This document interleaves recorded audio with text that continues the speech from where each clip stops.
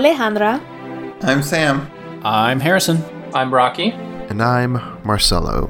And this is Going Helm Steep, the Middle-earth film series retrospective by Talk Film Society. Episode 3, The Lord of the Rings, The Two Towers, Part 1. So, yeah, if this is your first time listening to this, go back. maybe you're a super fan of The Two Towers and you just want to jump ahead to the middle chapter. Each episode we're breaking it down by halves.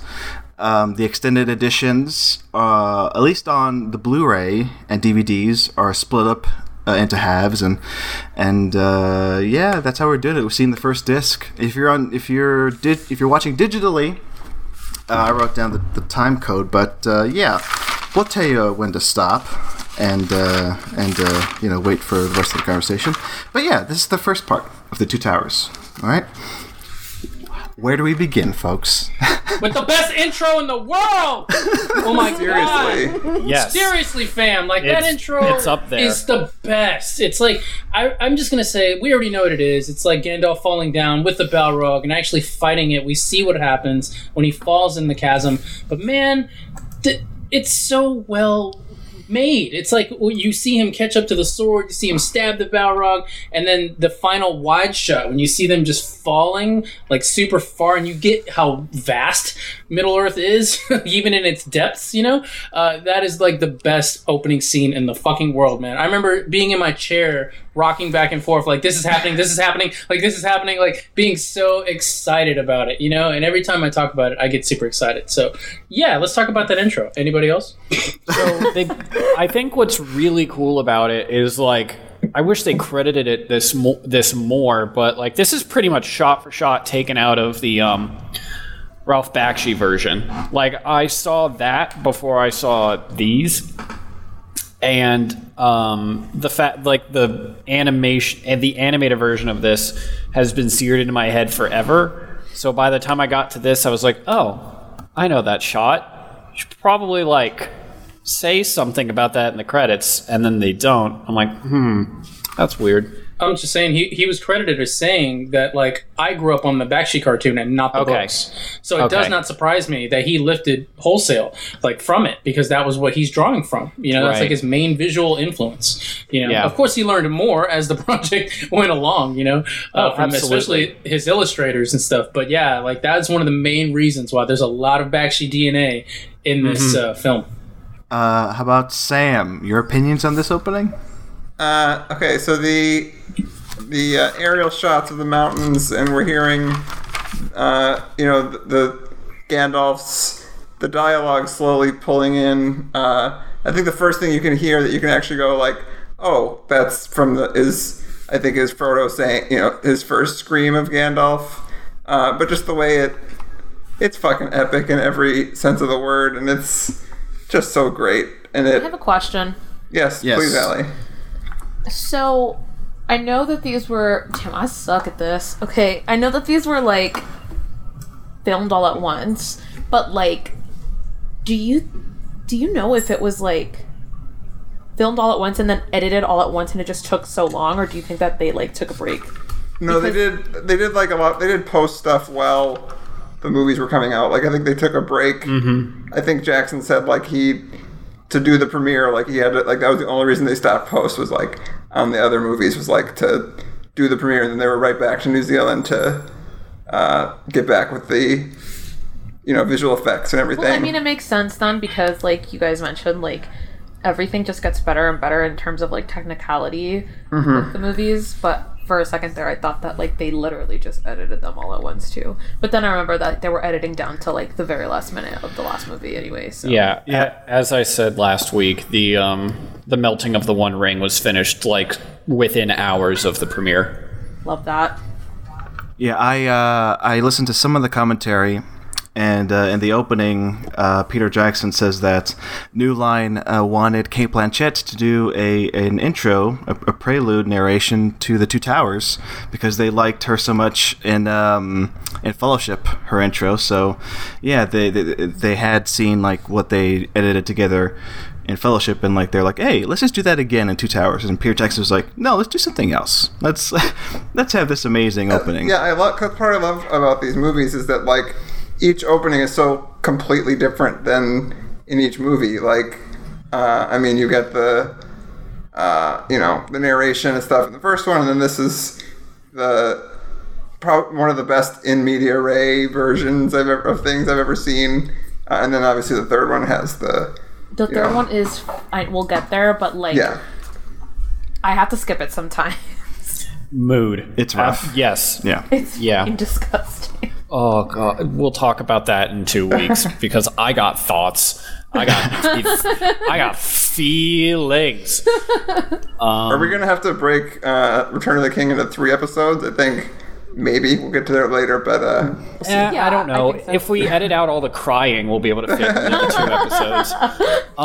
But like, I think, the fact that all of the intros are so different, but they're each grandiose in their own way.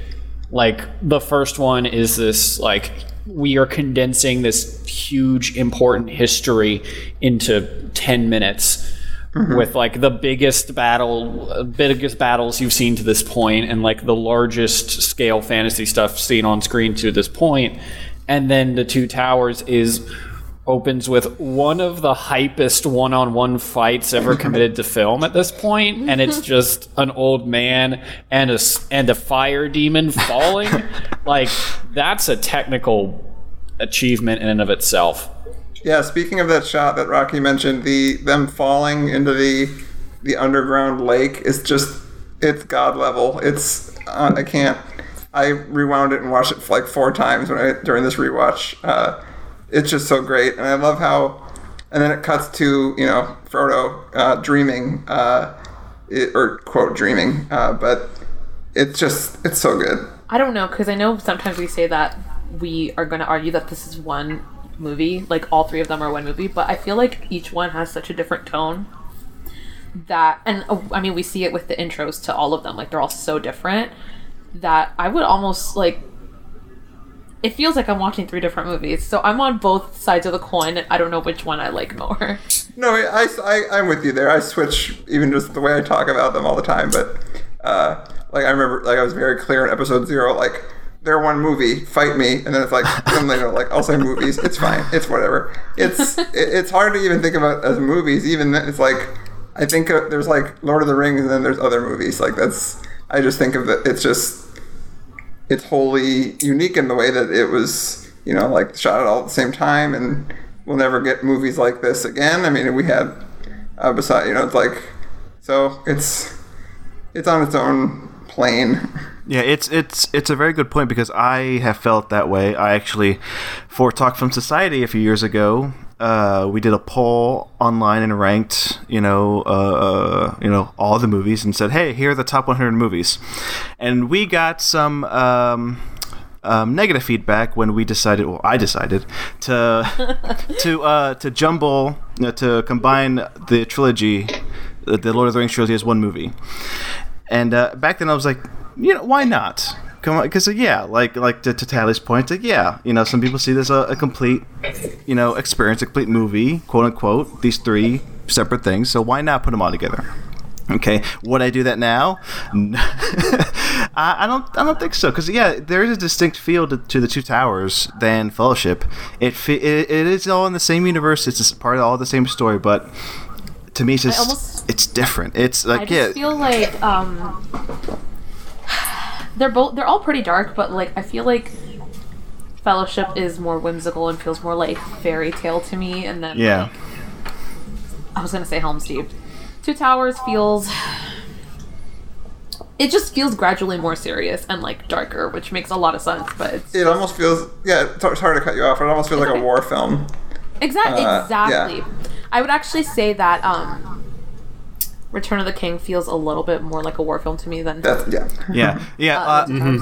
And sorry to interrupt again, but like Two Towers, especially this first part of Two Towers, it feels very political, setting up like setting up the pieces for the second parts of this and also Return of the King. So the way I've been watching them is not necessarily watching both halves together because I'm very busy and have a lot going on in my life. Rip me. I've been watching each half on a different day. Yeah. I have two. Yeah, I would almost make the case that like the way it's broken up, it's paced like a mini series. Yeah, I could see that. Yeah. Like Two Towers is kind of wonky in that regard because the way they break it up, it almost happens mid-sentence. But yeah, like Fellowship and Return of the King specifically have like pretty natural breakpoints in them where you go from one half to the other, and there's almost a tonal shift amongst the halves. So I think, and the fact that like the books are split into books themselves, like right. I think it mirrors the structure of the book in a really organic and beneficial way. So that you can just kind of watch one half one day, take a day off, and then watch the other. Fellowship is pretty much the way it is shown in the movie, because it's this whole group coming through, start to finish, and ending with the breaking of the Fellowship. But Two Towers and Return of the King, the Aragorn, Gimli, Legolas, Pippin, and Merry Chunk comes at the start, and then the second half is Frodo and Sam, which is kind of exhausting. Right. Because, especially in Return of the King, you can only listen to Tolkien talk about gray rocks for so long before it just gets dull. And I get that's kind of the point, because like it's like World War One, like because World War One trenches, depression allegories are really heavy-handed at that point, but it's understandable. But like, dude, shift them up, jumble it up a bit, make it interesting. So to the credit of the films, I mean, obviously, yes. Jackson and the screenwriters were like, yeah, let's not split it in half and just make it like you would any adaptation, and and crosscuts these stories, which right, you have to adapt it to the art form it is. That's why people, whenever people talk about better than the book or better than, it's like you can say that because like this might be a better movie than that as a book. I'm not talking about this specifically. I'm talking about in general. But like they're different. They're completely different fucking art forms. Like you can't, it's like the difference between a painting and a. Again, I'm rambling again, but you know what I'm saying. Like that. It's, I know exactly. Yeah. I feel like this debate might be... Alice, go ahead. I want to hear Alice. I totally agree 100%. Like, obviously, how are you going to evaluate two different mediums of entertainment? Yeah. With the same, like, rubric, I guess. But also, like, I can never get tired. I'm always in the mood to watch Lord of the Rings. But I'm, like, not always in the mood to read it.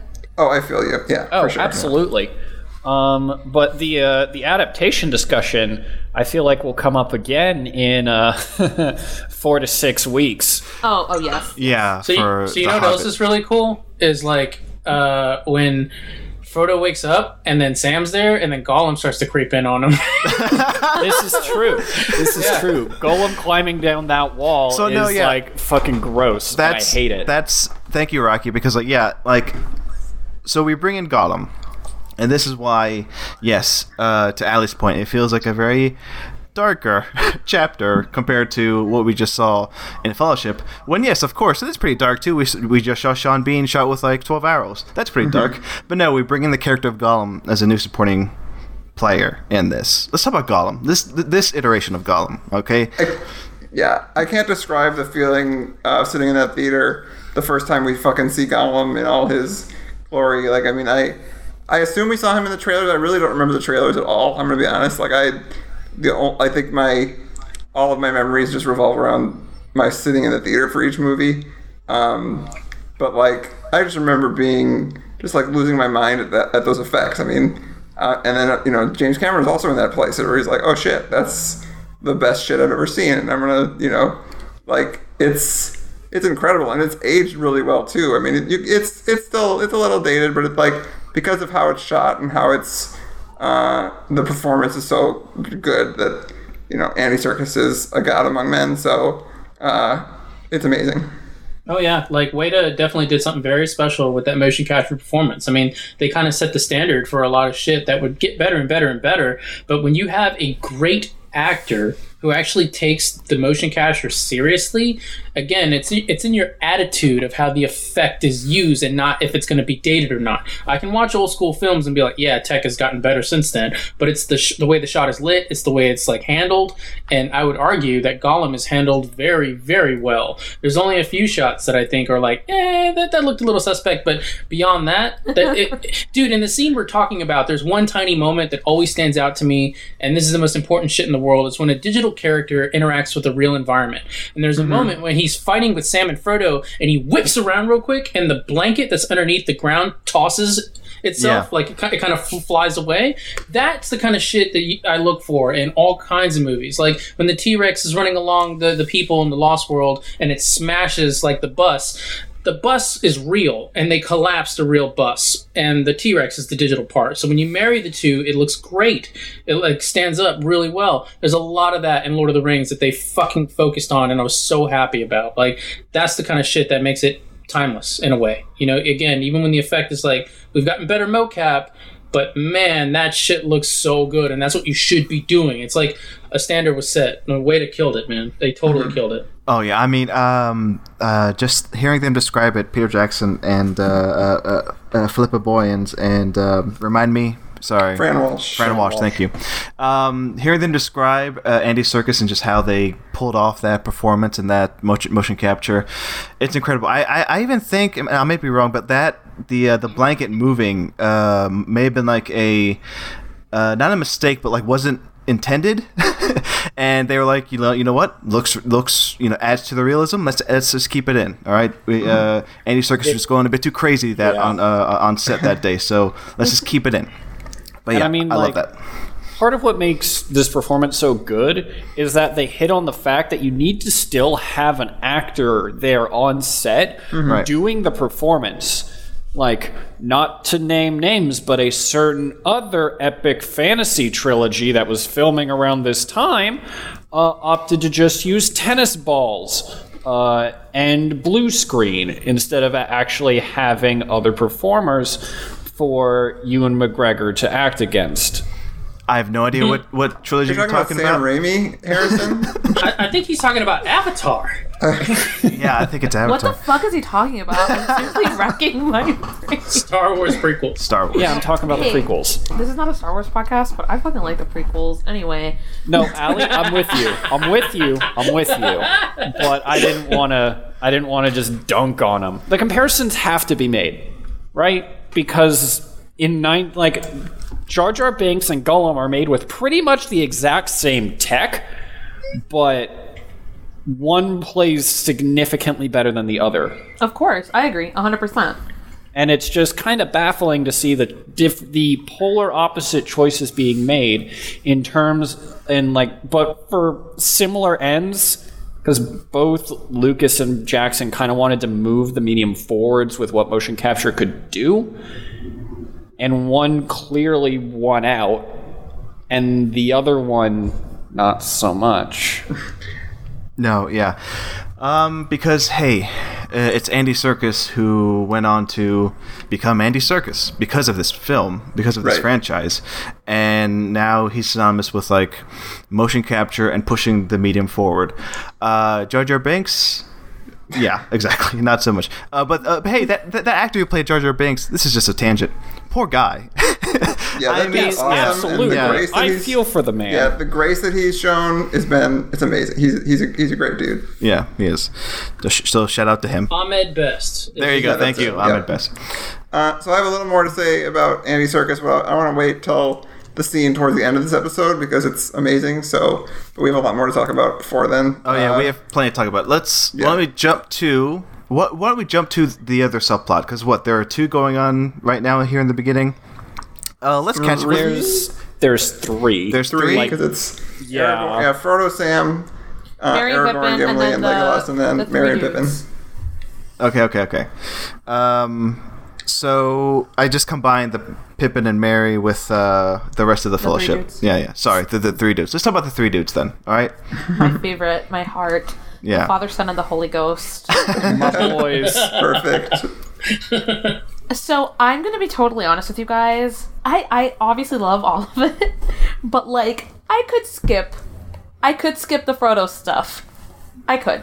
My favorite like thing about this is anything that has to do with Gimli, Legolas, and Aragorn. Like I love watching their stuff. Fucking thank you. I was worried I was going to be alone this week. No, I think you're right, and I think part of it is great is that like you obviously need Frodo and Sam, but I get what you're saying.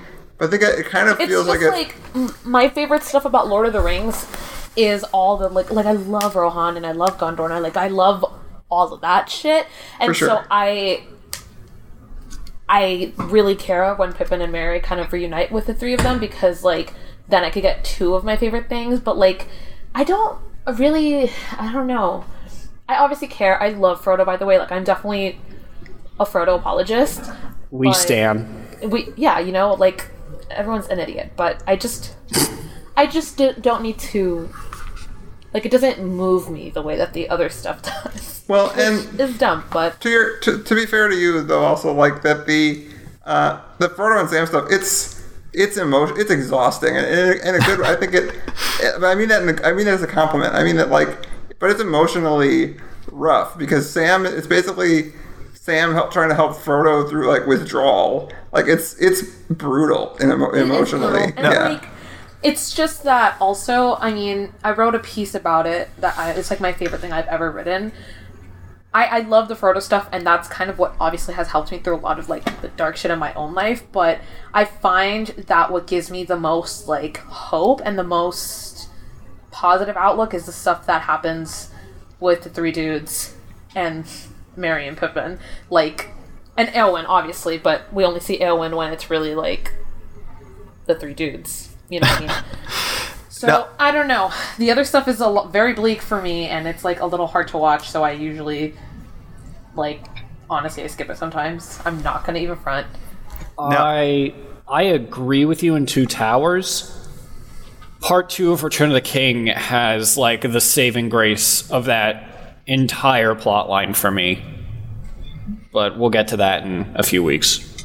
I just wanted to ask Allie, like, is it just... I mean, do your feelings on Frodo and his plot with Sam and Gollum is like, does it begin here, or is it a case for like here through like Return of the King? I think it starts here. I think it starts once like the Fellowship has been divided into 3, and it kind of ends once they finally reach Mordor. Okay, yeah. Yeah, I was just curious. I mean, like, the whole, like, but I can't carry you thing, like, that is the best thing ever. So I, like, really love that. But, I mean, the other stuff, I'm just like, okay, we get it. Sam is very territorial of Frodo, and he hates Gollum. But also, I'm, like, a Smeagol apologist, because I love him, and he's adorable. I think he's very cute. I want one. So, I don't know. It's just, like, I've had enough. It's a bunch of the same stuff for them for like a huge chunk of the movie. It's Smeagol and Sam fighting, and then Frodo like seizing because of the ring. A lot more happens with the other guys than happens here. Gotcha. In terms Yeah. of, like story to me. I mean, not in terms of character arc. Obviously, I think there's more character arc in Frodo's story, but. It's just in terms of, like, plot and, like, action, obviously more happens with the other guys, so I feel, like, a lot more entertained and invested. Okay, yeah, I gotcha. So let's talk about those 3 dudes, all right? Legolas! With your elvish I see! Since Rocky brought it up, can I go on my rant for this week? Yeah, here we go. guess. Let's open up Harrison's rant corner. Da, da, da, da, da, da. All right, so like this is a super fucking small thing, but considering how much everyone on crew professes their love for this goddamn series, it should have been an easy fucking thing to catch. When asked by Aragorn, "What do your elf eyes see?" Legolas says the Uruks have turned northeast. Looking at a map of Middle-earth, the only reason for them to turn northeast in order to go to Isengard is if they fucking passed it. Oh my god. Like, they ran past it and then had to double back. He mad. Well, they are Uruks. They're stupid. All right, let's go with that. But, like, even it just doesn't make sense, because if you, like, I've got the map in front of me. Of course you fucking do. I hear the rustling. I've got my copy of the book. I'm looking at a map. If they ran back, if they would turn northeast and camped outside of Fangorn, they had walked past Isengard and were turning around and going away from it. You dumb motherfuckers can't even remember where your goddamn house is. My favorite thing about this is how he's cutting in and out. And he's so good. just like, motherfucker, house guard. I am still here. Oh my fucking god.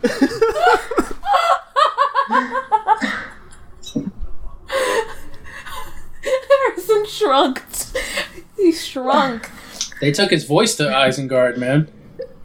It's the opposite of the Entwater. Whatever the opposite of Entwater is. Harrison, I'm here. can we keep this in, please? We can keep some of it in. Oh, Jesus. And that was Harrison's rant corner. Now, Legolas, Gimli, and Aragorn. They're in search of Merry and Pippin. And poor Merry and Pippin are riding along with these orcs. And, yeah. I love this stuff. I love it. I love the bickering orcs versus Uruk-hai is just the shit. I love it so much. And I love that it's very New Zealand. It's very, like, that sense of humor. It's so good. It's Peter Jackson getting to be Peter Jackson again. I mean, Yeah. he throws a decapitation in there. We see guts flying in the air and limbs flying, and I'm just like, yeah, Peter, like, get it, like, get your get your crazy dead alive shit off, man. Hell yeah, like that stuff made me happy. Force Mary to drink some grog and shit, you know, like, it's gross and I love it. Meat's back on the menu, boys. That's the line. Yeah. Such a good line. It's a good line. But hey, at one point we think Merry and Pippin are dead. Poor guys. Well, yeah. Peter Jackson on the commentary. This is I listened to like half of it, so I'm not going to keep spewing this like commentary stuff. But Peter Jackson's like, hey, wouldn't it be great if like the audience thought Merry and Pippin were dead? It's like, all right, Peter. 11-year-old me thought they were dead. Okay, there you go. But Harrison, I mean, yeah, come on, like moviegoers who may not have read the books or know anything about the movies, maybe they're like, oh no, they're dead. You hadn't been forced to read the books. Forced, sorry. but yeah. I mean, right. it keeps the viewers interested, and I kind of like that play. But even though I didn't believe it, obviously. But then the three dudes, hey, they meet up with who is it? Is it Carl Urban or is it the other guy? It is fucking Carl Urban. It is Carl that made Urban, me fall in love with Carl Urban. There you go. So good in this. You okay? Deep breath. Let's go on. Let's move on. You needed a moment. For the record, Allie, same. Okay. Same. Like, I would die for those eyebrows. Oh. Like, he could get on a horse and drop his sword on me, please. I thought Yes. that was going a completely different direction. No. Like, that's my favorite flub in this entire series. The fact that he gets on the horse and his sword falls out of his damn scabbard and they just left it in. Like, when you get a good take, you get a good take. Like, Yeah, Exactly, shit like yeah. it, you don't even notice until like repeat viewings or until somebody points to the shit out on YouTube or whatever. Like some gaps you just don't catch, until like a year later or shit. So who cares? But I'm gonna jump back on my. I know we're not gonna talk too much about the differences between theatrical and extended, but I think we can be permissed one per episode. So for this, it's for me the fact that we don't get the scenes of. Maybe I'm wrong. Someone tell me if I'm wrong, but we don't get the scenes of. Oh fuck! Why am I? Is it Eomir? Is it? I'm fucking blanking. That's his name. Yeah. That's his name. Okay, thank you. Eomir finding his cousin. Like we don't get that Yeah. scene in the theatrical, You're and right. that's fucking stupid to me. Like I get it. They needed to cut it down for. Probably the fucking Weinstein's. It's all the Weinstein's fault. Okay, but that scene is super important, and it because otherwise we just see instead of just AOing over her, dying cousin's body, instead of us getting this actually showing what what they were up to. It's very important to me, and I can't imagine it without it now. And just the voiceover works so much better in this because Saruman's Rohan, my lord, is ready to fall is over the burning village, which works to a degree in the theatrical, but in the extended, having that line over the corpses of actual Rohirrim soldiers works so much better. Mm-hmm. Especially when you find out that Theoden's kid is in there. I cannot remember his name right now, and I'm not going to go looking. Rest I in think peace. I think it's Theo Kid, if I remember. Theodred. Theo Kid? Yes, thank you. Rocky said Theo Kid. I know he did. Gotta stick with that one. Fucking great. But yeah, it makes you feel that more. It makes you, especially when Theoden comes back, all that stuff. The fact that we see these dudes just get wiped out. The aftermath of what it just makes the stakes all the more effective. Yeah, so let's talk about Theoden, right? And Eowyn. God, these names. Mm-hmm. These names. They always get me. Let's talk about them because, here are more new characters we're being introduced to in this second chapter in this movie. Two things real quick. One, Brad Dourif for life. I'm so glad he had a for role sure. in this film. Mood. I'm a huge Brad Dourif fan. I'm so glad he had such a wonderful Weasley role. And the music, the theme for the Riders of Rohan is the best shit in the fucking world. And I'm going to bring this back up again when we hit Return of the King, man. For real. That's when my soul leaves my body, dude. That theme just, it's the most beautiful shit, in the world. Sells that whole their world, their village, their culture, all of it. It's perfect. Yeah, it's absolutely perfect. The Rohan music, it's up there. It's probably it's one of the most beautiful in the and I love how Harrison mentioned this in the last episode about the Celtic nature of Rohan, and it's just beautiful, especially that shot with Eowyn, after Grima was a creep to her, and she runs out there, and that swell of the music, it's oh my god, best. Yeah, I had to bring it up. It's so good. Rohan is the fucking best. Mood. Yeah. It's so fucking good. A little tidbit here, nobody gives a shit about, but I have the Tree of Gondor on my back, and my brother has the the Rohan horse. Oh, that's awesome. Isn't that adorable? But anyway, yes. Yes. I wish I would have gotten the Rohan horse instead, but whatever. So when this is the thing I don't broadcast ever, but I've been riding horses since I was about 8. You're a horse guy? I'm a horse boy. And I was deep in it when these were coming out, and I was reading them and watching them for the first time. And one of the things that sold me on reading these books and getting to the movies was that there's some dope ass horse shit in these movies. Yeah. And there is We stand Shadowfax. We stand a Shadowfax, legend. yes. King of all horses. Possibly the most God. beautiful horse to have ever existed. And just like I get emotional every time there's like a big horse tragedy, which is like every couple.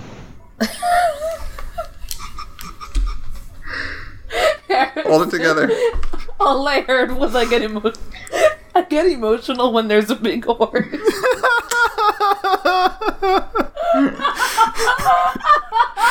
Harrison, Me too. that's the last thing I heard before you cut out, so that's why I'm laughing. Do you need Harrison, you've shrunk down again. Harrison Brockwell, horse boy. I'm gonna quote him on Twitter. Okay, so yes, so the three dudes think the two little dudes are dead. So woe is them until Yeah, but I love Aragorn using his ranger skills to realizing that they're not dead is great. And just the cutting back and forth, like showing what happened to them is great. And also just when they approach Fangorn, that's an amazing shot. Like that, the feeling of like, oh fuck, woods are intense in Middle Earth is awesome. And what do they find in the woods, y'all? Big trees Big trees. called ants. This is the fucking bullshit that turns everybody off to Lord of the Rings. Which is weird. I mean, Because I fucking love it. I love it so much. no, the trees rule. Like, And pause. Fuck those people. Fuck all those Amen. people. Because Like one of the most beautiful things in the world is when he's telling that story and like his voice is traveling over the woods and they fall asleep in his arms. Like that is one of the most sincere, most beautiful things in the world. Like just the agree. way, it's so awesome. It's like rocking your kids to sleep. Like it's the best shit in the world. Like that moment I wouldn't trade for anything in the world. So fuck anybody that hates the Ents. Especially when they come after Isengard, man. Holy shit. Like that's what's up. Well, and it's super important to the theme of the fucking entire book series. Like, come on, like the whole industry, impeding on nature and shit. Like, come on, like it's Right. It's the best. Right. And I mean, like, because we're talking about it now, let me get up on my modernist soapbox because this is my jam. Like, modernists in general, like the World War I, mid-war movement, were really trying to grapple with dawning industrialization in the machine age, especially after World War I saw the dawn of mechanized warfare where so many people could die from such a distance. It's a similar discussion that is in the current political space with drones. But in the 1910s and 20s, it was Gatling guns, mustard gas, long-range artillery just coming into the foreground. So a lot of the modernist writers were trying to grapple with this, and about half of them went the way Tolkien did, which was like, no, this is bad. Embrace we need to reconnect with nature despite the war separating it from us. And then the other half went full fascist and just leaned into futurism and the machination. Like Ezra Pound, Wyndham Lewis ended up doing stuff that ended up becoming the model of Italian fascism under Mussolini. I feel educated. yeah, no, people are going to learn some shit from this podcast. They are. I am a modernist at this point. Like I have taken so many goddamn classes on modernism in grad school. Like it's fucking stupid. You're I'll be honest, I don't know what the fuck modernism is, and I literally took a whole ass course on it. We can have a spin-off podcast where we talk about modernism because there's way too much of it to define right now. Horses. Speaking of modern, this podcast. So where are we in this film right So now? we're Treebeard dropping them off. Treebeard. Yeah. I just the Ent taught like Jonathan Rhys Davies in his second role in the trilogy. Yes. As Treebeard, and I again we'll talk about the appendices later, but like I remember that really stuck with me. The making of is how they pulled that off, like because it's a combination of CGI, but they also built a animatronic for them to, interact with, and it's amazing. Absolutely, yeah. But like him dropping them in front of the White Wizard, I remember being like, "Oh shit!" I don't know why they'd be taking him to the bad guy, but that's I remember being freaking out because I didn't know Gandalf was alive. That was honestly surprising to me when this shit happened. So let's talk about Gandalf the White. All right, as he is introduced to the three dudes, Aragorn, Legolas, and Gimli. All right, that reveal. Quick. Yeah, that scene is so amazing. I love them. It's so cool. The fucking first time I saw this was before I read the books. I was so fucking sad that he didn't know them, kind of. Oh, you know what I mean? yeah. Oh, yeah, that shit's awesome. Because that Aragorn says Gandalf, and he's like, Gandalf? What? Marcelo, I need to correct you. Aragon is a different book. No. Dude, how could you? Mic drop. Okay.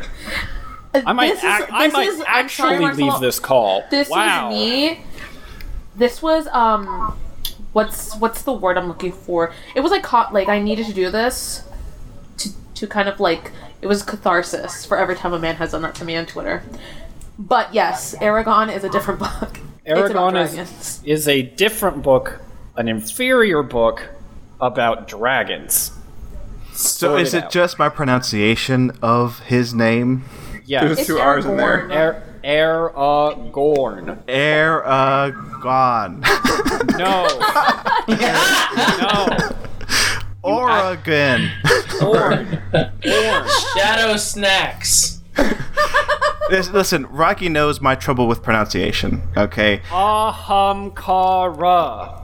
Yeah, you guys are not going to get a clear pronunciation from me on any of these names, all right? I love you guys. No, you've been doing excellently. Sabathun. Frodo. Bobby Midsommar. Bobby Cannavale.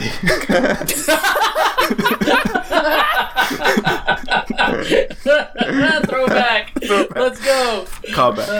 All right. So sorry. So okay, good. I'm gonna get this. I'm gonna get this right. Yaga. I'm gonna get this right. Aragorn. There you There go. we go. Aragorn. Good job, buddy. Oh my If gosh. you can't get the pronunciation, just call him Strider. Okay. No, that's he was Strider before. I know that even. Harrison. He's Aragorn. I do love the fact, dude. I do love the fact that he doesn't quite recognize him, and he has to kind of be reminded of this quest.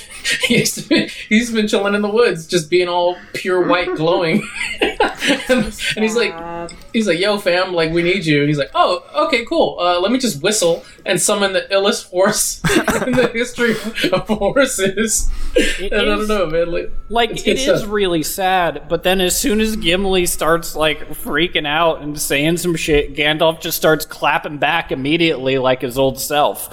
There's still some of old Gandalf in there, but like I said the other week, or last week I guess, he has ascended. He is pure Maiar spirit at this point. Most of the grayness in the human has kind of drained out of him, which as you get further into Return of the King, some of that starts to come back a bit, which is nice. So by the time he meets up with Frodo and Sam again, he's more human and he's more grounded, but he is full godhood at this point, which is why he's I am Saruman, rather Saruman as he was meant to be. He has fully assumed that Maiar spirit form, which Saruman has perverted and brought down to the lowest of the low. I just want to call out this cool thing in the reveal. Before you see his face, you hear his voice and you see his eyes, and it's a mix of Ian McKellen and Christopher Lee. Right. The voices, and also I think they CGI Christopher Lee's eyes onto Ian McKellen's face just to trick you the fuck out.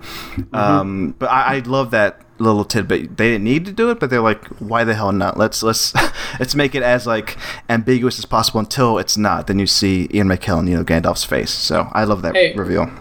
Real quick before we skip over it, the whole sequence where he smoked his ruin upon the mountainside is one of the most brilliant images I've ever fucking seen, dude. When he holds up that sword, catches the lightning, and then stabs him with the shit, like, come the fuck on, dude. Like, that's about as fantasy as it gets, dude. Like, that is like, that was magic. I remember just watching that being like, God. Like, and then there's some hard. And then there's some like Stanley Kubrick art house shit where it's like we go into Ian McKellen's eyes, there's galaxies fucking forever, and then it cuts back to Ian McKellen just Gandalf laying on a white screen with his shirt off, just like coming back to life. I'm like, all right, cool, y'all 2001 to this shit. Good for you. That's actually a really that's a bold choice. Like, damn. The delivery of "Smote his ruin upon the mountainside," it's the best line reading ever. I know it's hyperbole, but like, holy shit. Like, I'm in love with that. Yeah, Ian throughout this whole saga is fantastic. Like, he really got the voice work right, man. Like, I mean, it's cool to see him in character dressed in this costume and doing all this fantastical shit, but his voice and how he carried that language all throughout this film really sold the shit. And it's back to what you just said, Sam. Like, the way he delivered that line, it's like, God damn, this fucking dude gets it, man. Like, completely understands the material he's fucking with right now. Like, it's great. So great. So that Shadowfax theme, guys. Oh fuck! I wrote this in my notes. Is one of the most like spiritual moments in all of cinema for me. And I'm serious. Like, that shit, it speaks to me. And the way he like shows up out of nowhere and Legolas's reaction of like, unless my eyes deceive me. Oh my god, it gets me. It's beautiful. Tears. It's beautiful. We stand a horse god. I get excited when there's a big horse. Thank you. You get emotional. I get emotional. I'm sorry. I mean, I'm just going to reiterate what we said last time about the fucking score and how literally, we have said this about every single cue. Every single cue, we're like, this is just, it's really emotional. I know. It's wonderful. But it is. It's so moving. It's honestly my favorite score of all time, and I'm eternally grateful. I bow down before Howard Shore. We're not worthy. Yeah. Does he have a Twitter? I'm about to add him. I legitimately do not understand how a human can compose something like this. Like, everyone worships at the feet of John Williams, which I'm not saying isn't earned, but like, this score is otherworldly. Masterclass. It's it's perfect. I don't understand how anybody is capable of something like this. It honestly feels like he came from Middle Earth. Like that's not, like, seriously, like that's what it feels like. Because Williams, he's a genius. But like, there's something about Shore is like, I think it's the fact that Howard Shore was not a known name necessarily amongst general audiences. So like, the fact that he came along and just made this, it feels like this is like a Middle Earth soundscape. Like, it's like he went to Middle Earth and like this broad. It's like like the Beatles when they went to stole India shit. Like, he stole Middle Earth shit. I literally can't even fucking wrap my mind around it. Like, it is. I'm trying to find a good word, and I can't, because what it does to my soul is like, it makes me believe in God. Let's just fucking put it that way. Like, it's amazing. It's so good. It is transcendent in a way. Yeah. Mm-hmm. I think, like, for me, I boiled it down to, the right person, the right time, the right place. Like, it's just a mixture of things that just went right. Like, you could, if it was anybody else doing the score, I don't think it would have been as, insert adjective, heavenly as this. But hey, Peter Jackson was there at the right time. Howard Shore was there at the right time, and it's magic. All right. Real quick, and we can move on, man. I think Morricone did it first with Once Upon a Time in the West. In terms of, like, this is a huge film, and every single character that we meet on film has their own theme, has their own set of music, and when you finish that whole film, you've gone through a beautiful, beautiful, beautiful journey. And he pulled it off on Once Upon a Time in the West. I didn't get that vibe again until Lord of the Rings. When Lord of the Rings came out, I'm like, oh, that's their theme. Oh, that's their theme. Oh, that's their theme. And I wouldn't skip any of it. Like, all of the music in Lord of the Rings is fucking important. Like, way, way important. So while we're talking about the score in this way, I want to just go ahead and plug. If you haven't tracked down and listened to the complete recordings of the score, do it.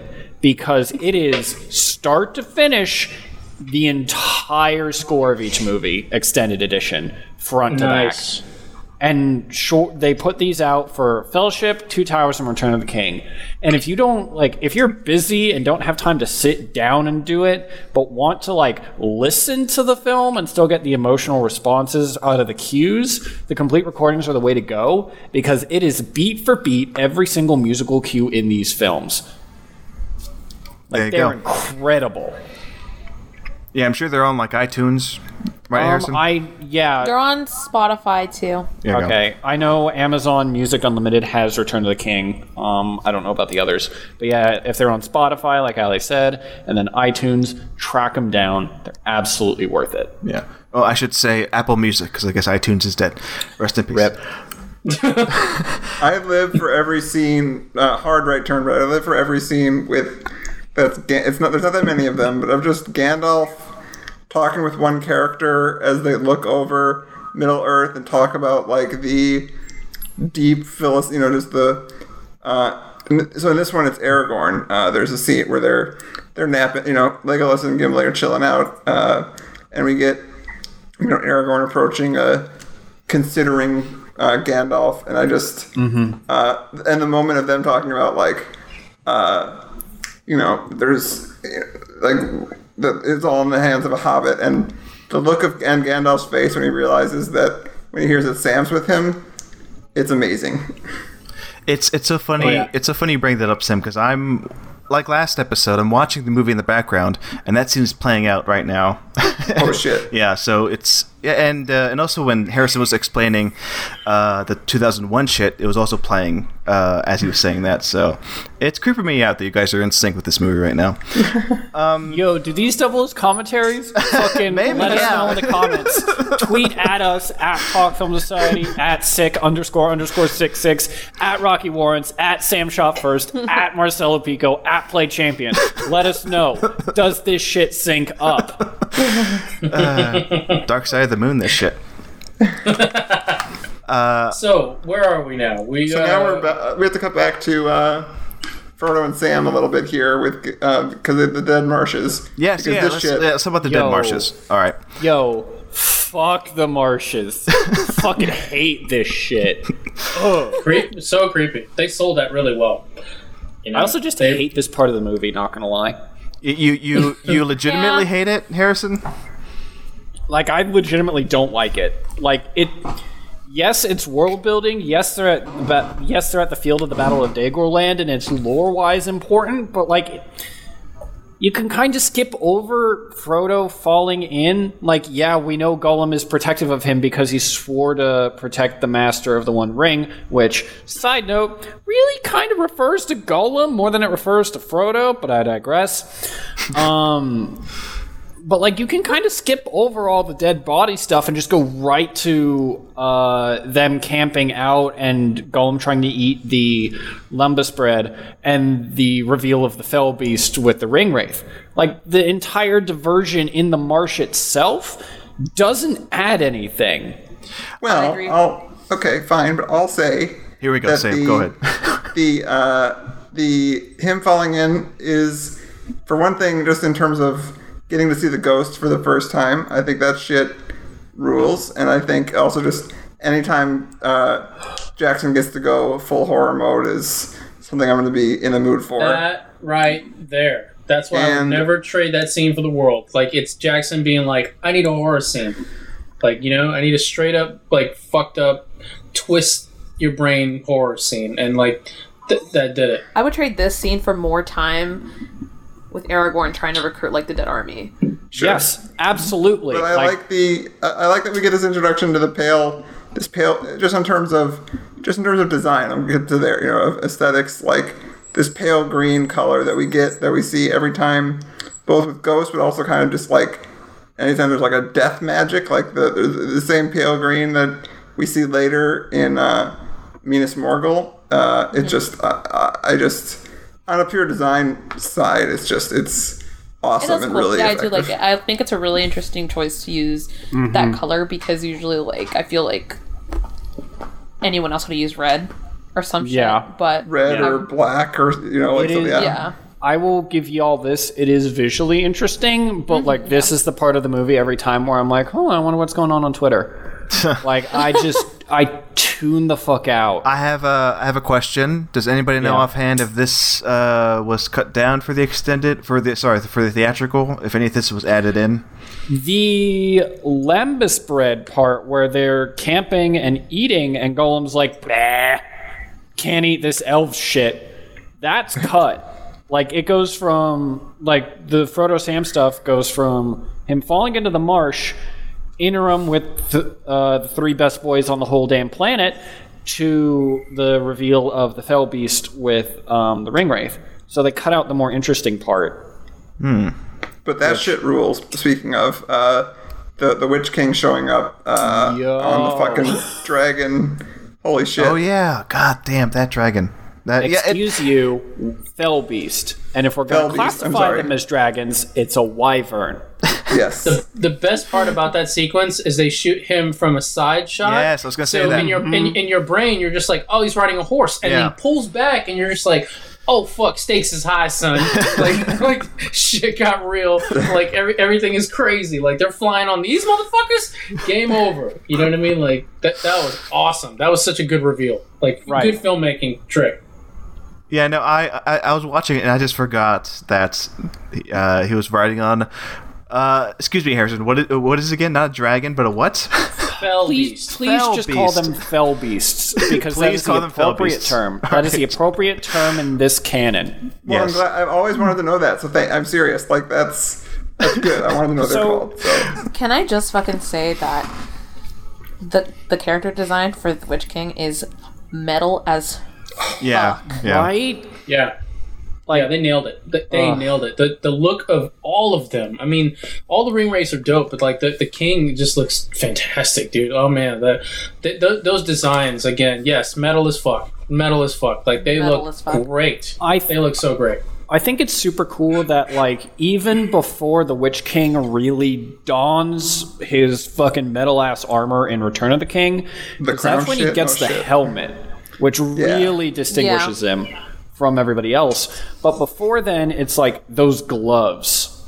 Like those gauntlets that just kind of link with each other and click, click, click, click, click every time he moves his hand. They allow you to distinguish him from the others before everything really gets going in Return of the King, which you need to build up to for the Eowyn stuff to be super impactful. Agreed. Because if they made him, like, soft as fuck, it would mean nothing if she defeated him. And he has to be visually distinct from the other ones to know, so we know he's special.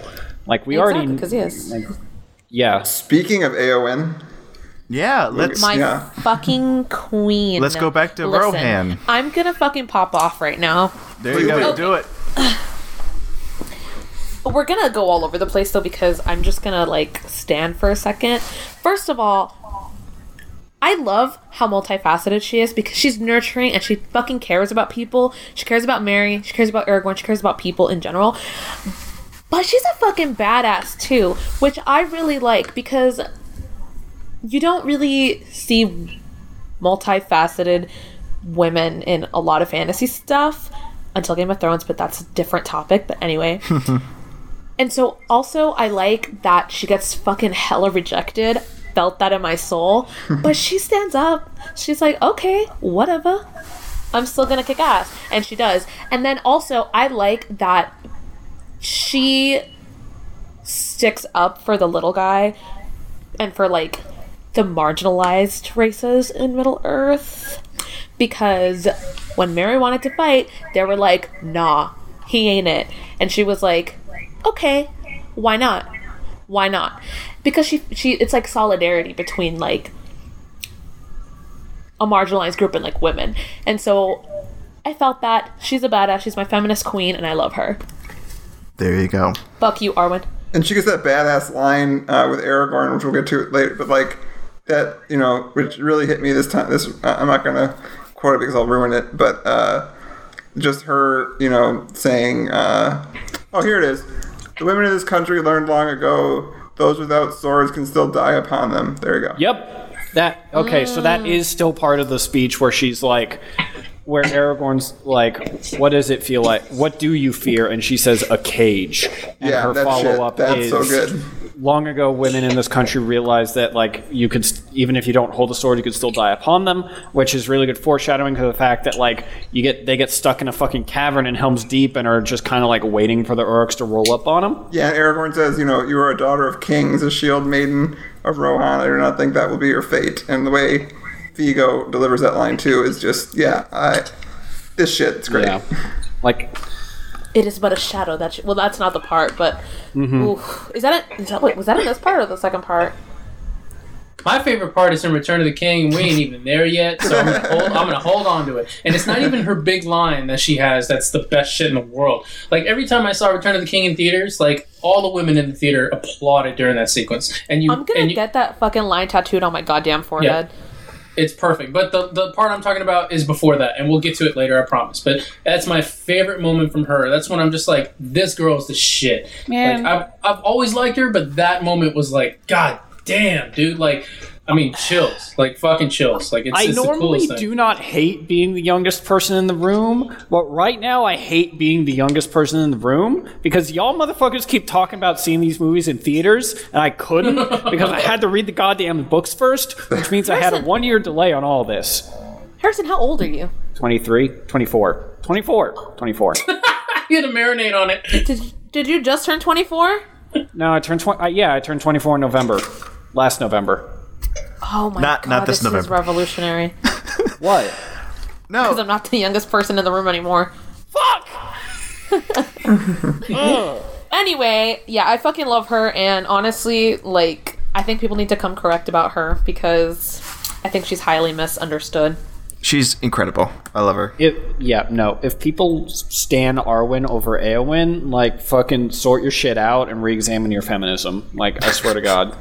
And her delivery of to Grima Wormtongue of "your words are poison," that's a great fucking line delivery. Get away from me, snake. He looks greasy. God. Yeah, he's Brad Dourif fucking is Brad in, Dourif, like, man. Like, the only way he's creepier is when he's Chucky. Like, Have you seen The Exorcist 3? You must not have seen The Exorcist 3. Yeah. I haven't seen any Exorcists. The best horror sequel. Or good call. Whatever. It's so good. Anyway, yes. Oh, I want to touch on when our boys meet up with the king, right? Oh, fuck yes. Yeah, let's talk about this moment. Christ, we're an hour 20 in and we're just getting to here. Hey, fuck. Let's touch here and then we'll just like skip towards the end of this because yes, I know we're under a time crunch, but I want to talk about this moment for sure. All right, because it's cool. All right, so because the king. As I think we touched on it, he's not doing so well, right, guys? Yeah, he looks like ass. Looks like ass. He does look like ass. Yeah. Great makeup though, especially in the way that when we'll get to here. But like I did not like this guy. It looks like this is like an 80-year-old actor here. Like that's great makeup too. Yeah, he went down with the Titanic, man. You would look like shit too, like if you did, Thank you. You'd feel bad for sinking that whole crew. But yeah, totally. Like I think the makeup work that they put on him is a wonderful practical thing. And then when they add the dissolve, when he's actually healed or whatever, like the spell is broken, like all that stuff looks so good because it's like happening in camera, and the dissolve itself is great. And I think even in the commentary, the actor himself is just like, look at this shit. He's like, this is the best fucking like dissolve like ever. Like oh my god. He's like, I'm so glad this happened. Like he was happy about it, like legit happy. So yeah, all that stuff rocks. And again, we'll get to it later, but low key, this guy's one of my favorite characters in the whole story. Yeah, like one of my favorites, and it's because of his loss of family, him being like his whole house being broken and just shambles because of this like spell, him losing his son, and then realizing that like, you know what, let's fucking fight for man. Like, let's get this right. Like, let's team up with the elves. Let's get this fucking right, dude. And, like, fight this big evil. And his journey's great. That's all I'm saying. And really felt it, especially in Return of the King, man. Oh, my God. And we'll get there. There. Bernard Hill. Great dude. Yeah. Sweet. You have no power here, Gandalf the Grey, and then takes off his cloak. And I love that shot, though, of them, like, where Gandalf's just strolling up slowly. Aragorn and Legolas are, punching dudes. It's so great. Handling it. Yeah, just handling shit. Like, manhandling people in the background. Oh, even before that, we got to go to Durif again. The magical line delivery from Durif when he's just like, what did he say? Like, I told you to take his staff. What did he say? Like, what was the line? You to take the wizard's staff. Yeah, he's just like, why, you fucking idiot? Like, god damn it. Like, that is a weapon, you stupid fuck. It's like how he delivered that line. And it's so good. Again, it's Brad Dourif, man. Like, he's just such a great actor. And that one simple line meant, like, so much. He delivered it so well. I think one of my favorite anecdotes from on set was the fact that Brad Dourif refused to drop the British accent while he was there filming. So once he finally dropped it and just resumed his normal American accent, Ian McKellen thought he was fucking with him. And was like, no, that's a really good American accent, but you have to be British. Like, there's no way. And he was just, like, floored when he realized Brad Dourif was American and was like, that's weird. I don't like it. So there you go. The king is cured, right? And let's just skip ahead towards the end of this part one, okay? Because I know we have a few minutes left. Okay, so the Frodo, Sam, Gollum, they go to the gates, right? Yep. And Gollum's like, no, don't go there. Let's go around it. So they go around it. I want to. Master did not ask. Yeah. So there you go. So they're like, oh, let's fuck that. So let's go around it. I want to skip to what I wrote down here. An iconic scene out of many iconic scenes. Sam, do you know what I'm going to bring up? Yes. This is what I brought up earlier when I said I'd save it for later, of how fucking amazing Andy Serkis is. And that it's fucking stupid he doesn't have an Oscar yet, but and who cares about Oscars, but still, he needs an Oscar. Anyway, but this moment of him, the way he breaks between Smeagol and Gollum is brilliant, and it's so subtle, but also unmistakable when he's, going back and forth. And then this scene is just, and I love how simple it is. It's just him, like, it's just cutting back and forth between Smeagol and Gollum, and it's incredible. But, like, I think what makes this scene even more special is that it's not two takes cut together. Mm-hmm. They set up two cameras and just let him go. Yeah. Like, he was bouncing between the two. Yeah, my dude. It is spliced together footage, so it could be multiple takes, but the fact that the way he decided to play it was instead of just giving one speech to one camera and then doing the other, they set up two cameras and just told him to do the whole thing. It's perfect, dude. It's like they do it again in Return of the King when Frodo is in Sam's lap and they're on the fucking the mountain, and they're having trouble getting up there. Peter said the same thing. He's like, I'm just putting two cameras on these actors and I'm going to let them fly. And they're gonna nail this beat, this moment. But it's even more magical in this sequence because, again, to what Sam is saying, Andy Serkis is on fire. Like, if you did not believe in Gollum throughout the whole film, that's the scene that sold you. That's the scene that totally was just like, holy fucking shit, like, this guy is acting his ass off.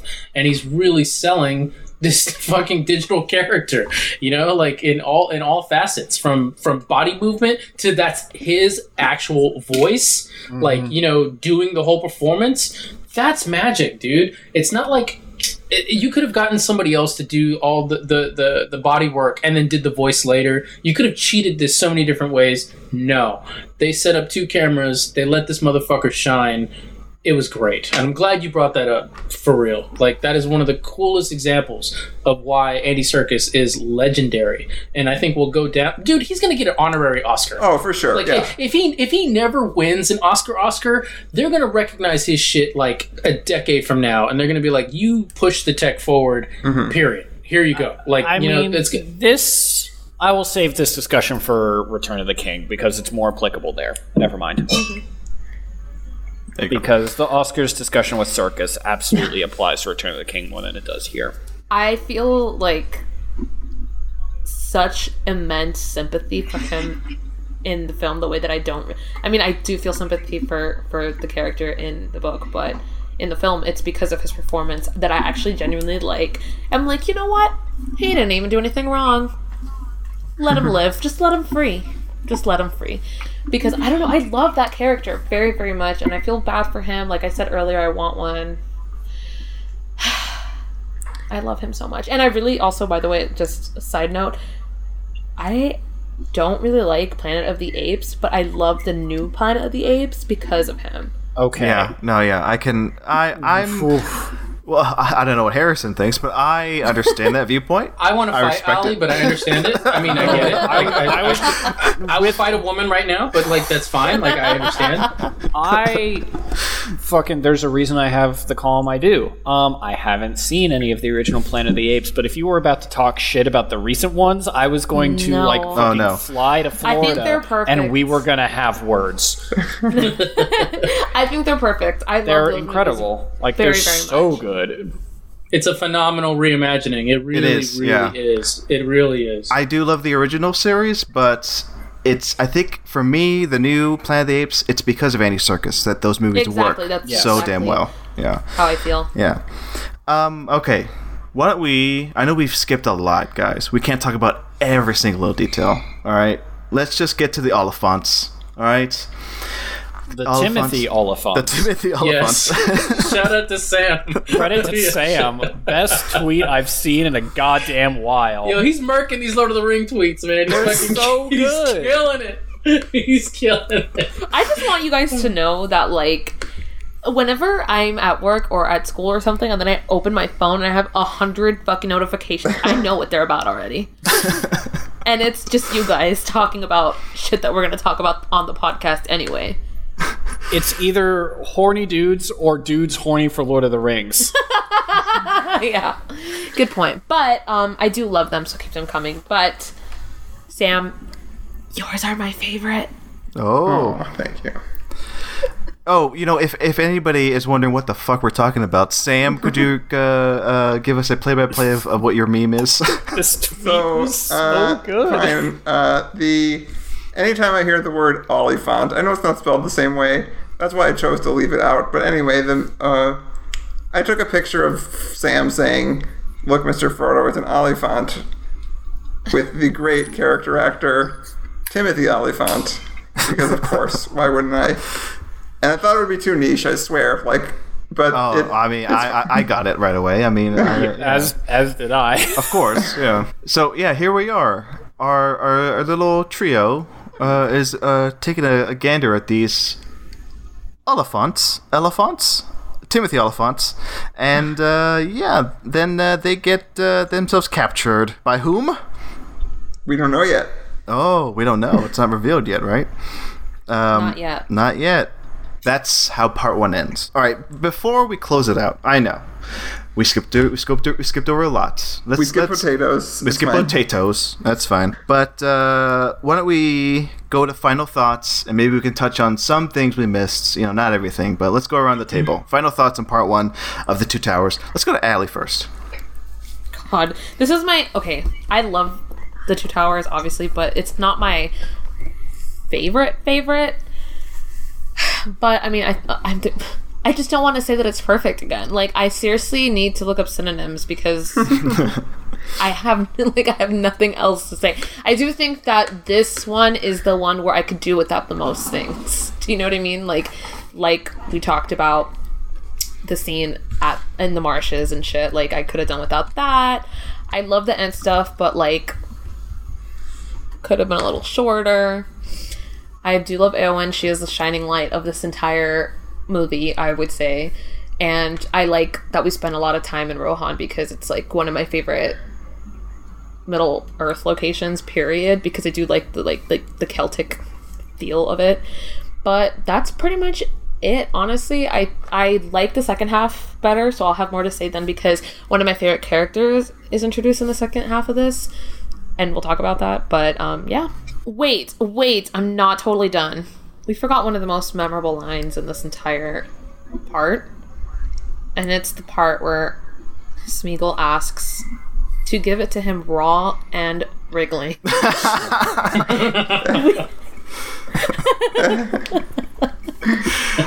I get it. And maybe that's why I sympathize with Gollum so much. Anyway. There you go. Oh. That's my final thought. Perfect. Let's go to Rocky. Final thoughts. I said, I think in episode 0 that Two Towers is my favorite. Like, if I had a gun to my head and had to pick one, I love them all. Like, I love every single one of these films. For real. Like, from the bottom of my heart. All of them are very special. But there's something about Two Towers that just always resonated with me, and Sam hinted at it earlier.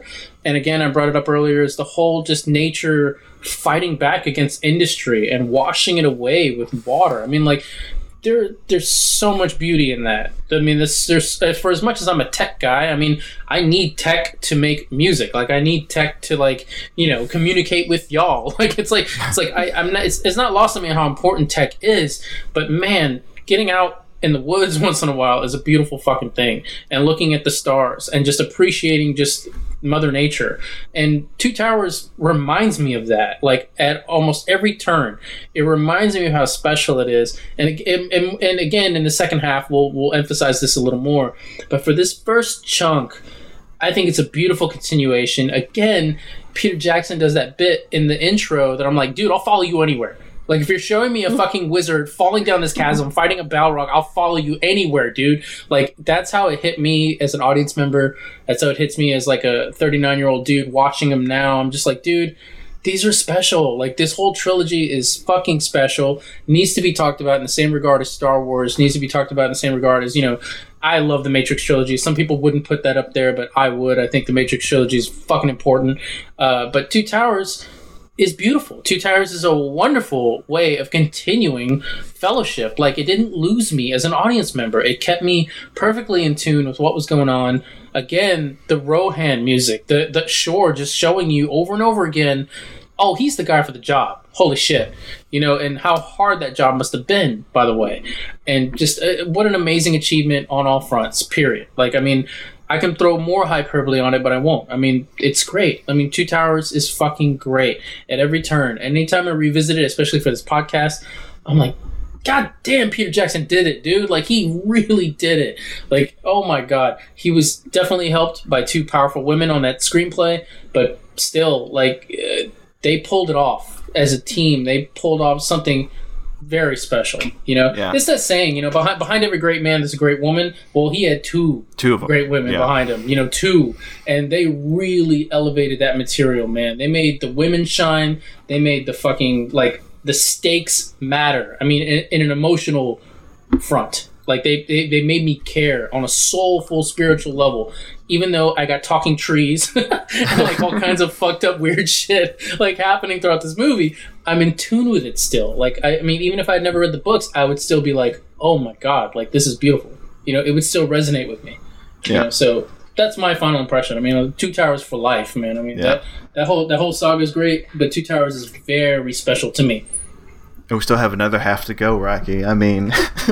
Yeah, so my final thoughts would be that, like I said earlier, I said on Twitter when I started watching it that, like, this might be my favorite, and it's again, it switches basically every year. Like, it just depends on what my mood is. But, like, right now, and it's hard to, when we're splitting them up, like, the first half is great, but, like, it needs that second half, which I think is back to the word that we're using too much of. I'll use a synonym. Immaculate trilogy is the Helm's Deep shit. So we'll get there. I'll really gush in part 2 of this, but I think all the part 1 stuff works, especially when you combine them into the into the 3.5 hour thing.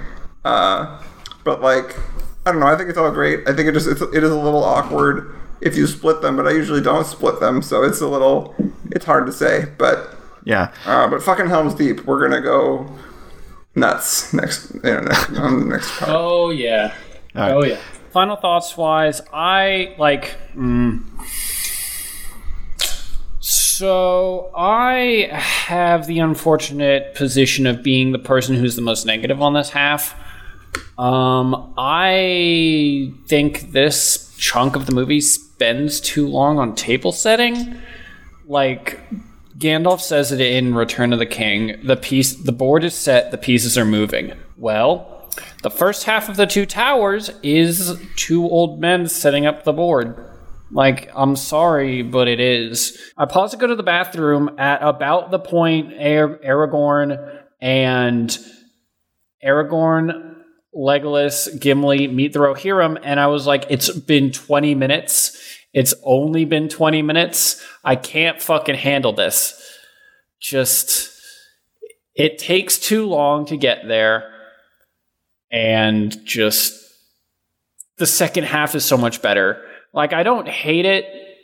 It's just, it's a 4.5 instead of a 5. As for me, final thoughts. I love this, honestly do, but I have to kind of, sort of, not really, just a little bit agree with Harrison. Yes, there's a lot of place setting, chess pieces moving, but I still love watching that.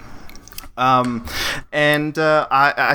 still thrilled by a lot of this section of the franchise, like this part. It is weird, like Sam was saying, that we're splitting this up in halves, but it's an interesting exercise. Though this part of the film may not be the most exciting one, we're gonna get that in the second part of Two Towers, but for what it is, I'm like, yes, I can still watch this over and over and over again. So yeah, those are my final thoughts. So we've seen an hour and 46 minutes of the Two Towers, folks. If you're watching this digitally, press pause there, and then wait for us to come back or play the next episode, and hear us talk about the Two Towers Part 2 Extended Edition. And that's it. And now it's time for our signature catchphrase. Keep them helms deep in them guts. Get up in them guts!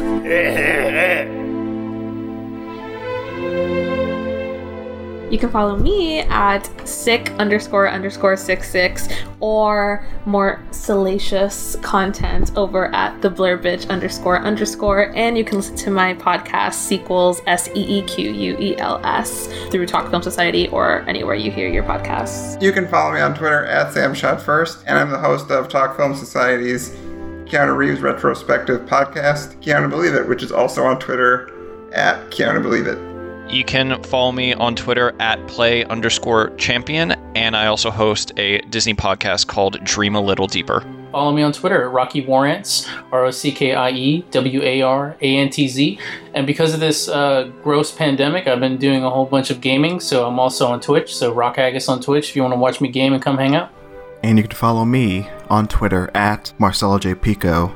And you can follow Talk Film Society at TalkFilmSOC. Go to our website, talkfilmsociety.com. Listen to our other podcasts, read our articles, and if you want to hear bonus episodes of this show and others, go to patreon.com/talkfilmsociety. Thanks for listening, and stay tuned for the next episode, where we cover part 2 of The Lord of the Rings, The Two Towers.